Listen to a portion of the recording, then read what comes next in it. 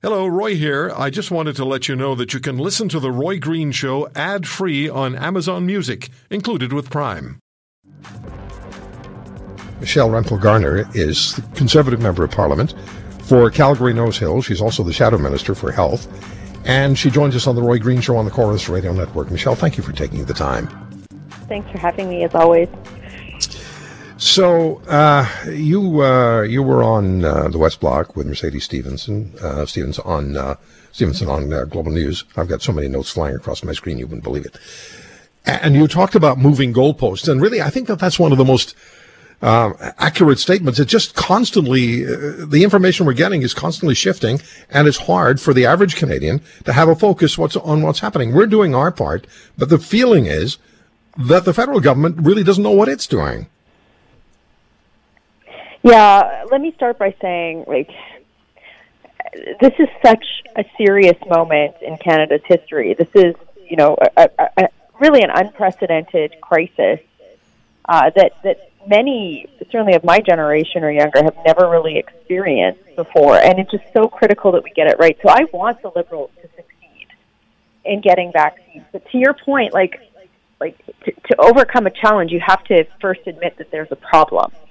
And day after day, what we're seeing from the Trudeau Liberal government is nothing to see here, folks. What I think is happening, so first of all, let's start with the obvious. We don't have vaccines. They negotiated, the federal government was late to the table negotiating our contract. They negotiated quarterly, not weekly guarantees, which means that we might get some at the end of a quarter, we might not. That has huge challenges for the provinces in terms of delivery. And from there, I think that the federal government is banking all of their hopes on, other vaccines being approved and it being, getting a massive glut sometime in the fall, maybe. But that doesn't help us now, and we don't have a guarantee of that happening. So we have to admit there's a problem, and the federal government has to, I think, frankly, drop the partisanship and the Nothing to See Here Folks Act and start working with Parliament and with the provinces to come up with a plan B. I think that what's happened here is it's a management failure, Roy. That's very obvious that, the Prime Minister, he's never managed a project before, never mind one of this scope. I don't really think he has the capacity to inspire his team or to lay the law down to get things done. So, there has to be some leadership that needs to take over in this situation, and there has to be transparency with the Canadian public. So, it's been a fight in Parliament over the last, several months. The last week was a real hot one. But the pressure that we're putting on the federal government is not out of partisanship. It's out of a need for every Canadian to receive a vaccine. And the reality is we don't have them right now. So and there is the mixed messaging. Michelle, there's the mixed messaging, like Moderna. We're supposed to have 6 million doses by the end of quarter one, and then the word comes out that he misspoke. So I don't know what the truth is. We've also had the issue about whether or not Canadian manufacturing exists. I've spoken with Dr. Donald Gerson, who is a well-respected international authority on vaccine production and manufacturing, owns Nuvax, a facility that's ready to go, essentially, in Montreal. They can't get a positive response or any interest from Ottawa. It's just... you and I could spend the entire show today talking about what went wrong. Now we have to talk about how we move forward. And, there was a very prominent pundit that was on our national broadcaster this weekend. And I was shocked because he put it very bluntly. He goes, the Prime Minister comes out in the morning in these controlled media situations and essentially lies to the Canadian public, be it the AstraZeneca amount, Moderna, whatever. The public broadcaster carries this.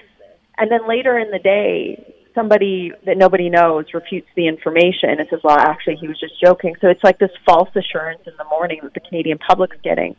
And that's becoming a pattern. And that is part of the problem here. We have to say, there is a problem.